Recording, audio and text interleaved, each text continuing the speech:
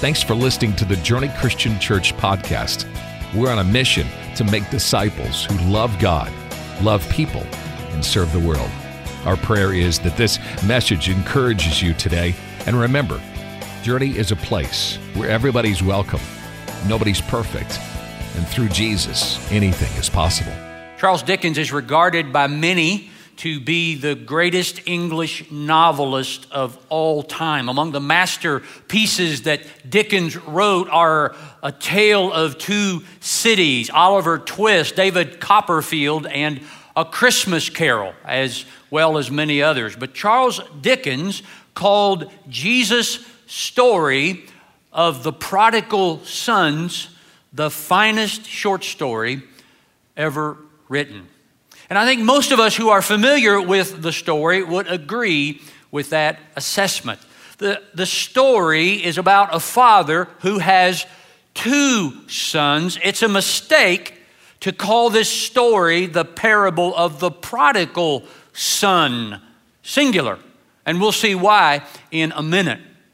The younger son is a rebellious, overconfident young man who demanded total freedom from the restrictions of his home. But once he gets away from home, he quickly burns through all of his money.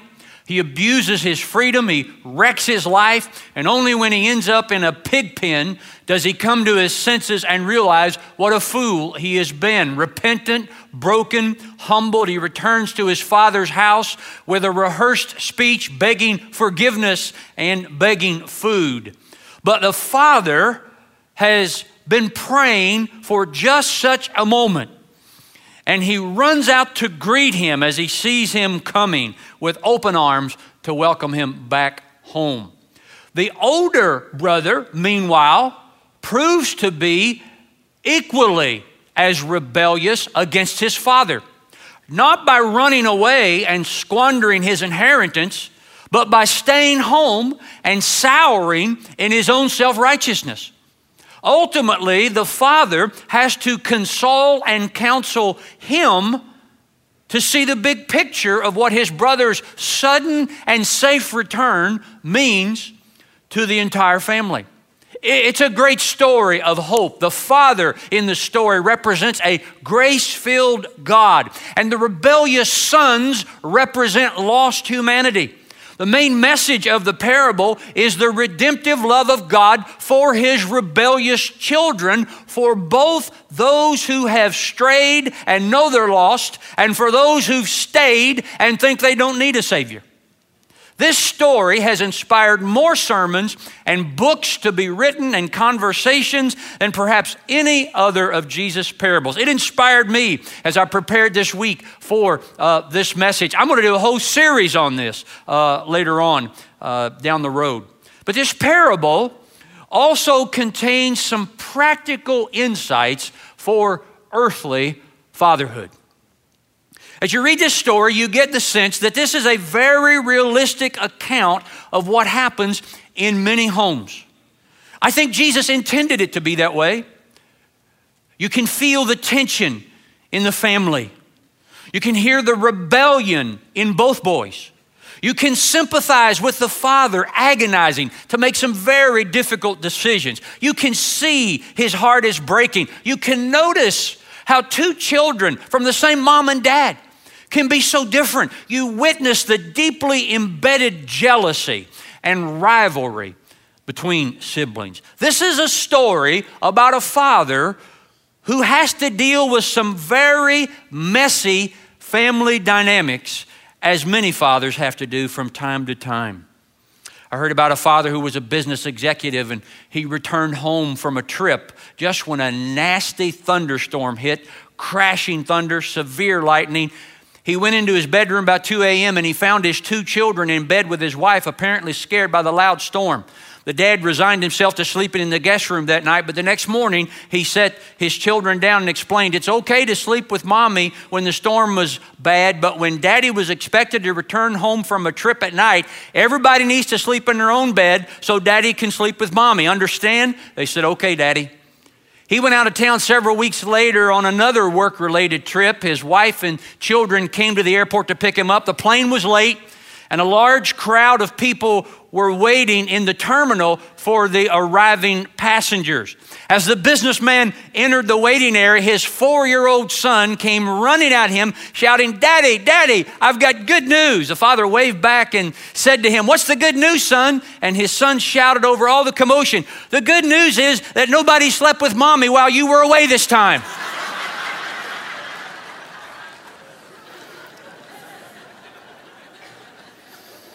And everybody's looking around the terminal. Where's Mom at? Fathers are often called to deal with some very messy family situations. And that's what this father was called upon to do, to deal with a family that has a lot of tension going on and whose priorities are grossly distorted. Listen to these words written by the Apostle Paul to the churches in Colossae. "Fathers, do not embitter your children, or they will become discouraged." Now, why did Paul not say, "Fathers and mothers, do not embitter your children"? Or why not, "Parents, do not embitter your children"?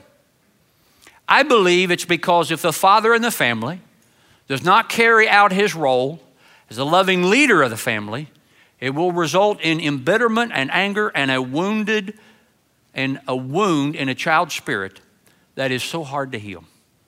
I remember reading one study some time ago that was done on the male prison population of all the correctional institutions in the state of Texas, and that would be a lot. And they discovered that 80% of those incarcerated had a hostile relationship or no relationship with their father.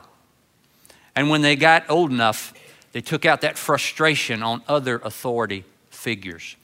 Fatherlessness adversely affects individuals, families, neighborhoods, churches, our city, and our nation.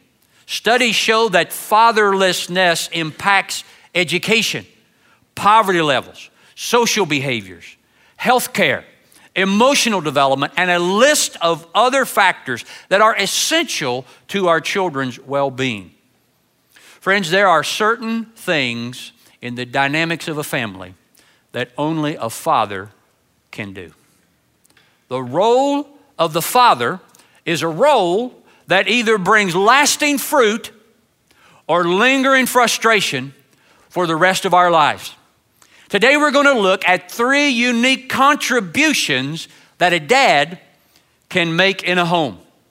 Here they are: devotion, affirmation, and direction. Everybody say it, Lake County, Apopka Online. Let's all say these 3 words together: devotion, affirmation, and direction. If you're real sharp, you'll notice that the first letters of each of those words spell what?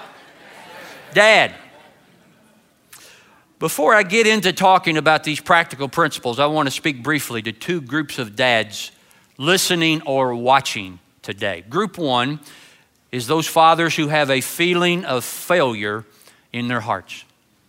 Men are typically get-or-done people.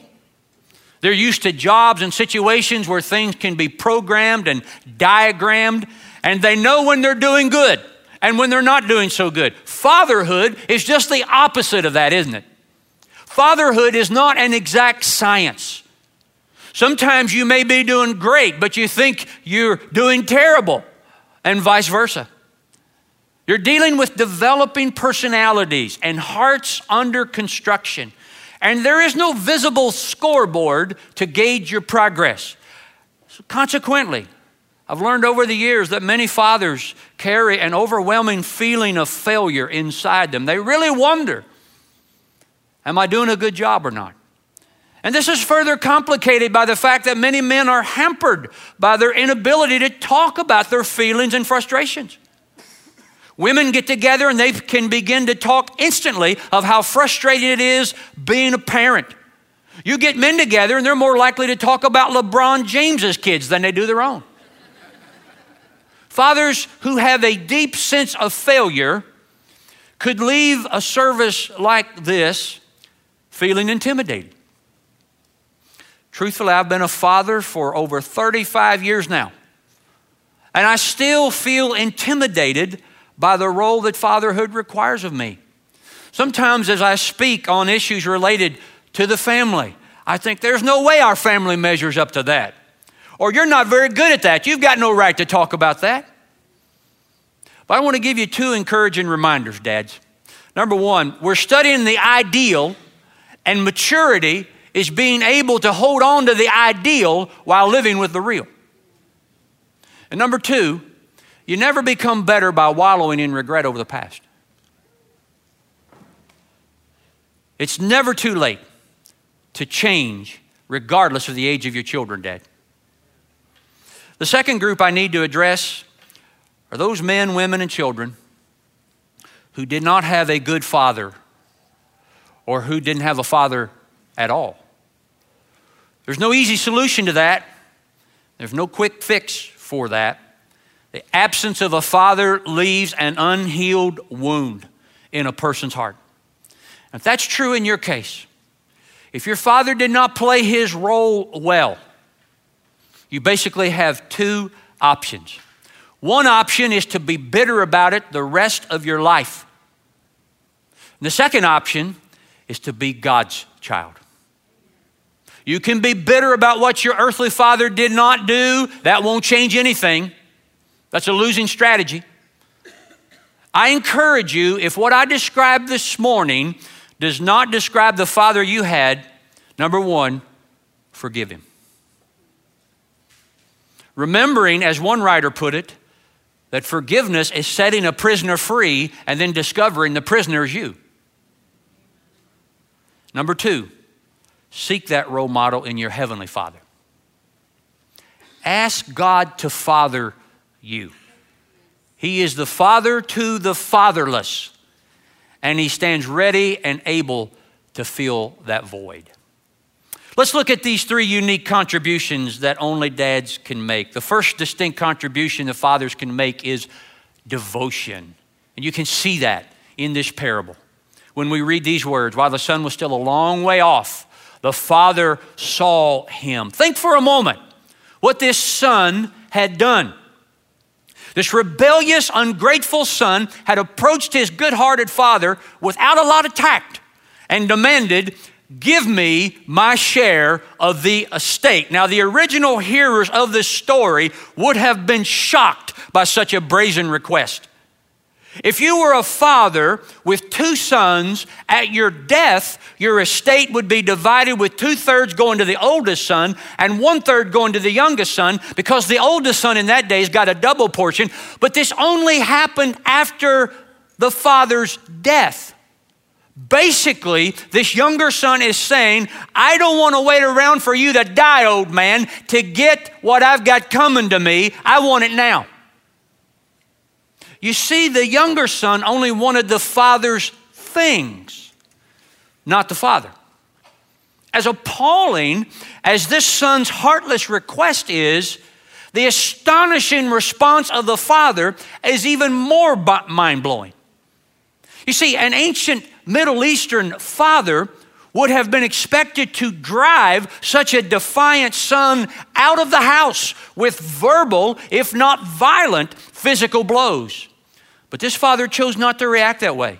Jesus simply said, so he divided his property between them.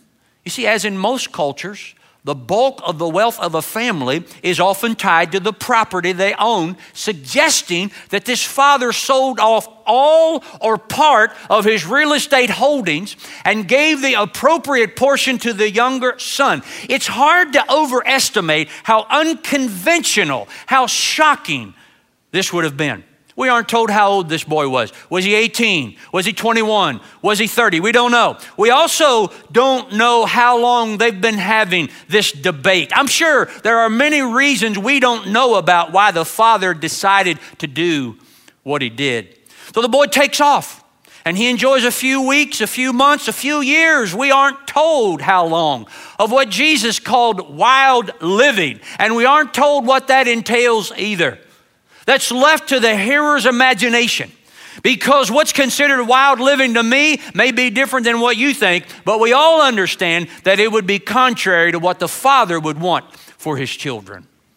In modern terminology, we might say he hopped a jet to Vegas and lives the life of a high roller for a while. But then there's an unexpected economic downturn. His luck runs out. He can't flash any cash. His credit cards are all maxed out. He has to turn his Tesla Model S back into the dealership because he can't make the $900 a month lease payments any longer. His funds are gone. His fun is gone. His friends are gone. And he winds up down at the Salvation Army sweeping floors, cleaning toilets just to get a hot meal and to have a place to sleep indoors at night. I don't know if we have an accurate analogy to what happened to this boy. Jesus said he ended up feeding pigs. And if you want to put a good Jewish boy where he would bring shame to his family, have him slopping hogs. And yet while he's doing this demeaning job, something begins to happen deep inside this boy. Someone has described the human heart as a kind of like an onion, meaning it's full of layers. And you can see how the first layer is peeled off when he lost his money, but he still wasn't giving up yet. When he lost his friends, there went another layer, but he still had a rebellious heart. Then he loses his dignity. He loses his custom-made clothes, his designer shoes. He had to pawn everything, even the special family ring his father had given him. Finally, there he sits in the middle of a pig pen, and all the superficial layers are peeled away, fully exposed. And I know I'm speaking to some parents right now who have children wallowing in pig pens today. And you're just having to watch as one layer after another layer of their stubborn pride is painfully peeled back. And you wonder, what's it going to take for them to come to their senses? But we need to realize all of us have been prodigals too, haven't we? And all of us know how important it is to understand that once we get to that last layer, that dark inner core, to realize I have a Father who still loves me. When he got to the point where he spent more time talking to pigs than he had to people, something occurred to him. Jesus put it masterfully like this: when he came to himself. That is such a brilliant understatement. He had a rare moment of clarity, and he said to himself, I can go home to my Father. You see, he had an image of a Father who would let him come back home. And that's one of the reasons he went back. I think that if he had an image of a Father who yelled at him as he stormed out the door, if you walk out that door, don't ever come back, he may very well have spent the rest of his life with the pigs. And I wonder how many people are hanging out with the hogs because they don't think their Heavenly Father would ever take them back. They've gone too far. They've messed up too much. They've been gone too long. And maybe today someone is watching or listening right now who needs to hear this. God isn't mad at you. God is mad about you. God didn't send Jesus into the world to condemn you, but to save you. And when you hit rock bottom, it's okay, because Jesus is the rock that came to rescue you and renew you and restore you. And somebody needs to hear that right now. This son understood his father's deep devotion to his children. And so he gets up and he begins that long, humbling journey, one step at a time, back to his father's house. He walks that familiar road he'd walked so many times before, but he's not the same anymore. He's a different person. Note that when he left, he said, Father, give me my share. When he returns, he says, Father, make me a servant. That's a sign of a changed heart. And what is the Father doing as he comes up the path? The Father is looking for him. This is one of the most beautiful word pictures in all of Scripture.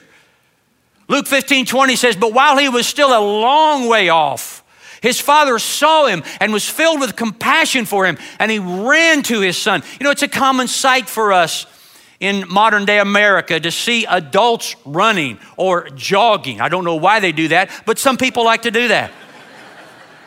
But in the cultural setting in which Jesus originally told this story, it was considered undignified for adults, especially adult men to run anywhere. Aristotle of Greece once said, great men never run in public.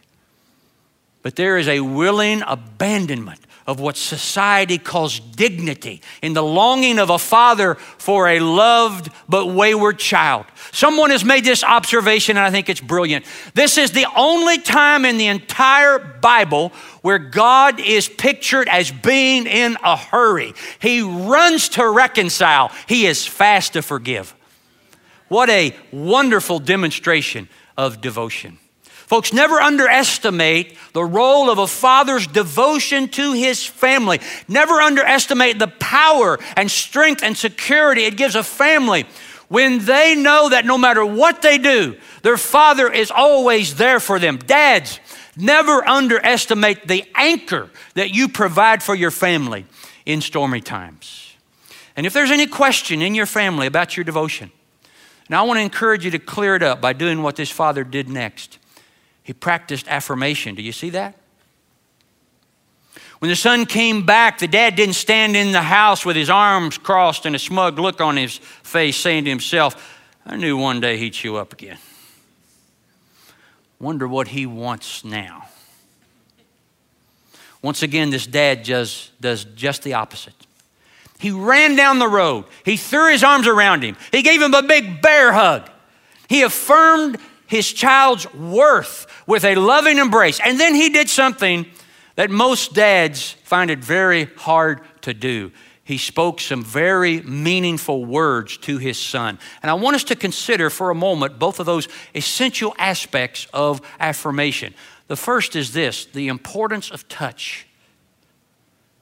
The scriptures say when Isaac blessed Jacob, listen to this wording in Genesis 27:26. Then his father said to him, come here, my son, and kiss me. Now that might seem appropriate if Jacob was 4, but by this time he was closer to 40.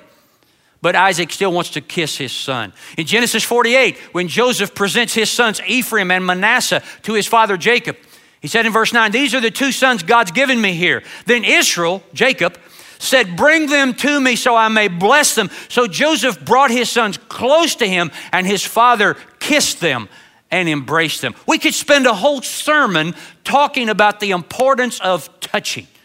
We read about Jesus having people bring their children to him, and it explicitly says he touched them and blessed them. It's no coincidence that physical touch transmits love. Dr. Dolores Krieger is a professor of nursing at New York University, and she has made numerous studies on the effects of therapeutic touching. What she found was that both the toucher and the one being touched derived a benefit. How? Dr. Krieger says inside our bodies is hemoglobin, the part of the red blood cells that carries oxygen to the tissues. Repeatedly, Dr. Krieger found that hemoglobin levels in both the toucher and the touchee's bloodstream go up during the act of laying on of hands. Isn't that interesting? As the hemoglobin levels are invigorated, body tissues receive more oxygen. This increase of oxygen energizes a person and can even aid in the healing process if he or she is ill. There's power in a loving touch. There's something doubly precious in a tender touch from a father. The touch of a mother seems to come more frequently and spontaneously, and sadly, we may even take it for granted. But when we feel that touch that we're not as accustomed to, that we may not receive every day, it means so much. The second essential aspect of affirmation we see in this father's actions, and that's the power of words. In Luke chapter 15, verse 22, the father said, quick, bring the best robe and put it on him. The father did not make the boy parade around in front of others smelling like a pig. He wasn't seeking to add to his humiliation. No, instead he graciously covered his son's disgrace. And this is symbolic of the fact that when we're born again into Christ, we're clothed with the righteousness of Jesus Christ. Paul speaks of baptism as being the place where we put on Christ.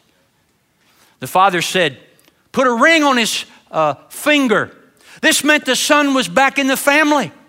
Every male in the family had a unique signet ring that they wore that indicated they belonged to this father and this tribe and so on. This signet ring represented status and standing.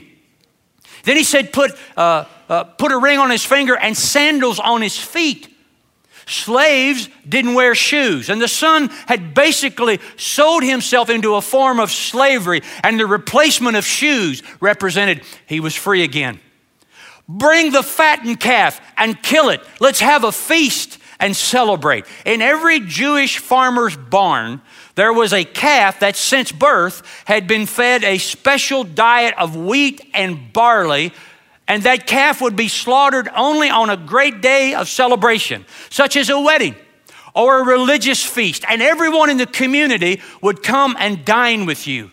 And without hesitation, the prodigal hears his father say, kill the fattened calf, not the skinny calf. Not just any old calf, but bring out the good stuff, because my boy has returned to me. How would that make you feel? You see, it wasn't enough for the father to hug him.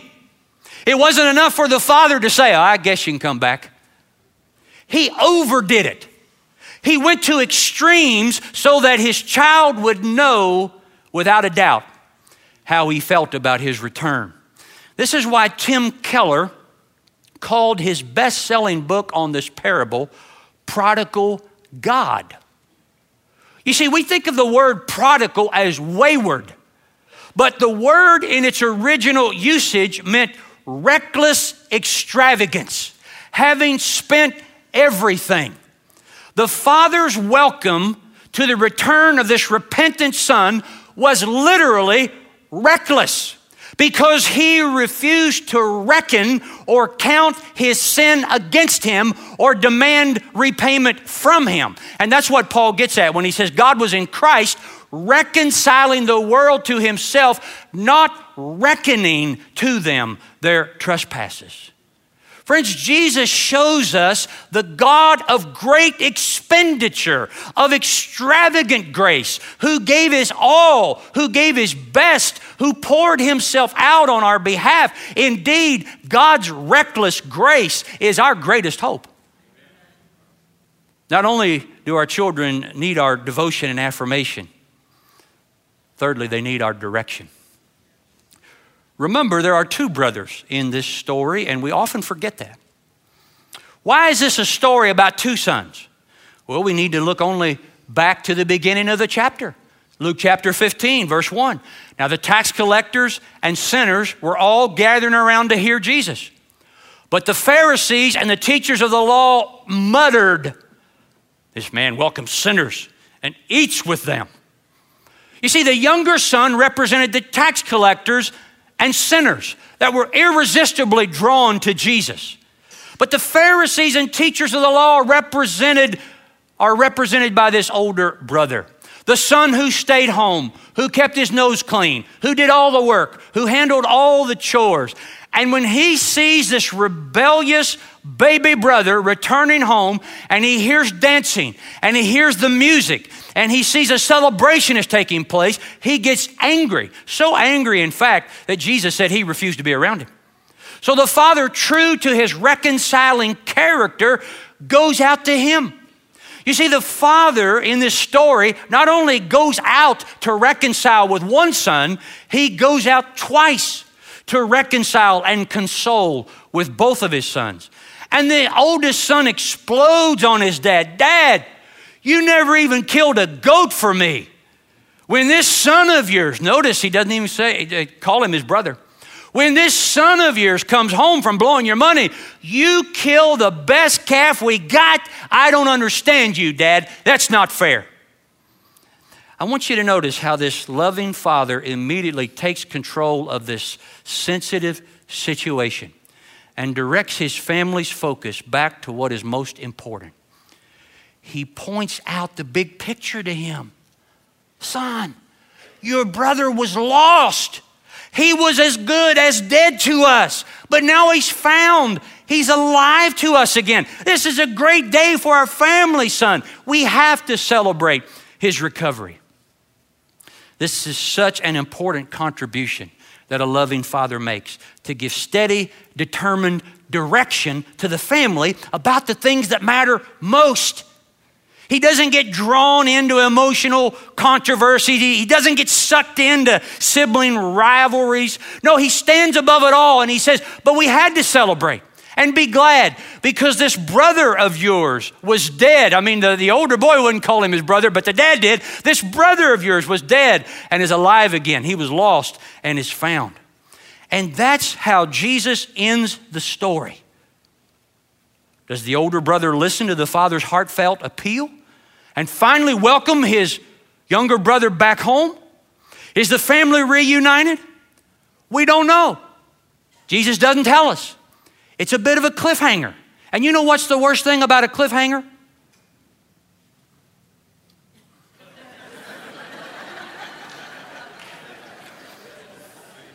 I've just seen how many of you got that. Let me conclude by saying that the first and foremost task of a father is to determine for your family the spiritual direction they should go. Dads, that's job number one for you, to remind your family on a regular basis that the most important thing in life is to seek first the kingdom of God and his righteousness, or as we say here at Journey, to love God, love people, and serve the world. Fathers, listen, don't pass that off to your wife. Don't shove that off on your mother or a coach or even a student leader here at church. You assume this God-given duty. You be the one that daily emphasizes, however it works best for you. Maybe it's through devotionals you do with your family, or through bedside talks, one-on-one with the kids, or through emails or text, or maybe just an old-fashioned letter. However it works for you, the most important thing in life you communicate to them is not making a lot of money, not getting a good education, not climbing the corporate ladder, not just having a good time, but the number one priority is that we all stand before the throne of God with our circle family, our family circle unbroken. Max Lucado says that growing up in West Texas, he had 3 close friends that did everything. They went to the same Sunday school class. They played on the same baseball team. They went fishing together in the summer. Mark, Tom, Randy, and Max. They were inseparable. When they graduated high school, Lucado says every one of those other 3 boys walked away from the church and became unfaithful to God. Only one ever came back to the Lord, Max Lucado. Lucado says, I've often wondered why it is that I came back when they didn't. It was Max Lucado's mother who pointed out that he was the only one of those 4 boys whose father went to church regularly and expressed a meaningful faith. The ancient Israelite leader Joshua once said these words that every dad needs to say to his family. But if serving the Lord seems undesirable to you, then choose for yourselves this day whom you will serve. But as for me and my household, we will serve the Lord. I'd like for all dads, if you're able, to stand. Here in Apopka, here in Lake County, just the dads. Dads, would you stand? Lake County. And if you're online, if you're a dad watching online, you stand right up with them. Stand right up with them. I want to have a special prayer on behalf of all these fathers. But fathers, I would like to say to you on behalf of your family, we need your devotion. We need to know that you're going to be there. We need to know that your family is more important to you than your work or your hobbies. We need to know that, and we need you to affirm that. We need you to affirm that with your words and with your loving touch. But most of all, we need for you to tell your wives and your children what is the most important thing in this world, more than a salary, more than a roof over our head, more than bread on the table. We need to know the importance of living for the kingdom of heaven. I want us to pray together right now. And I just want to say, if you're a family member or a loved one near that father that's standing, it's okay if you just reach out and lay a hand on them right now. Just go ahead and put your hand on them right now. What an honor it is that you allow us to call you Father, Lord God. We praise you, God, and give you glory. Thank you that you have touched us through your Son, that you've spoken to us through your word, that you've been devoted to us and set clearly the course ahead of us. Father, you know that these men standing here today carry a task on their shoulders that is really too big for their shoulders. It's a tough world in which we live with so many temptations and so many threats. Father, would you please give them strength?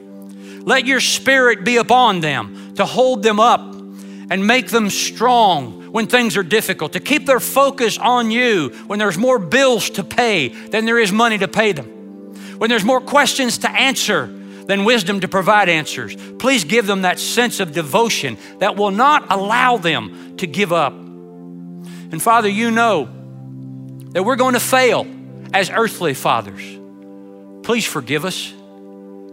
Thanks for not giving up on us, God. And help us to forgive our children when they fail and when they wonder. And for those who are still waiting for prodigal sons and daughters to return even today, please bring them back home safe. We thank you so much for these men. Keep them faithful until the end. In Jesus' name we pray. Amen. If you like this podcast, we post a new message every week. So make sure to click that follow button and share it with your friends. Remember, Journey is a place where everybody's welcome. Nobody's perfect. And through Jesus, anything is possible.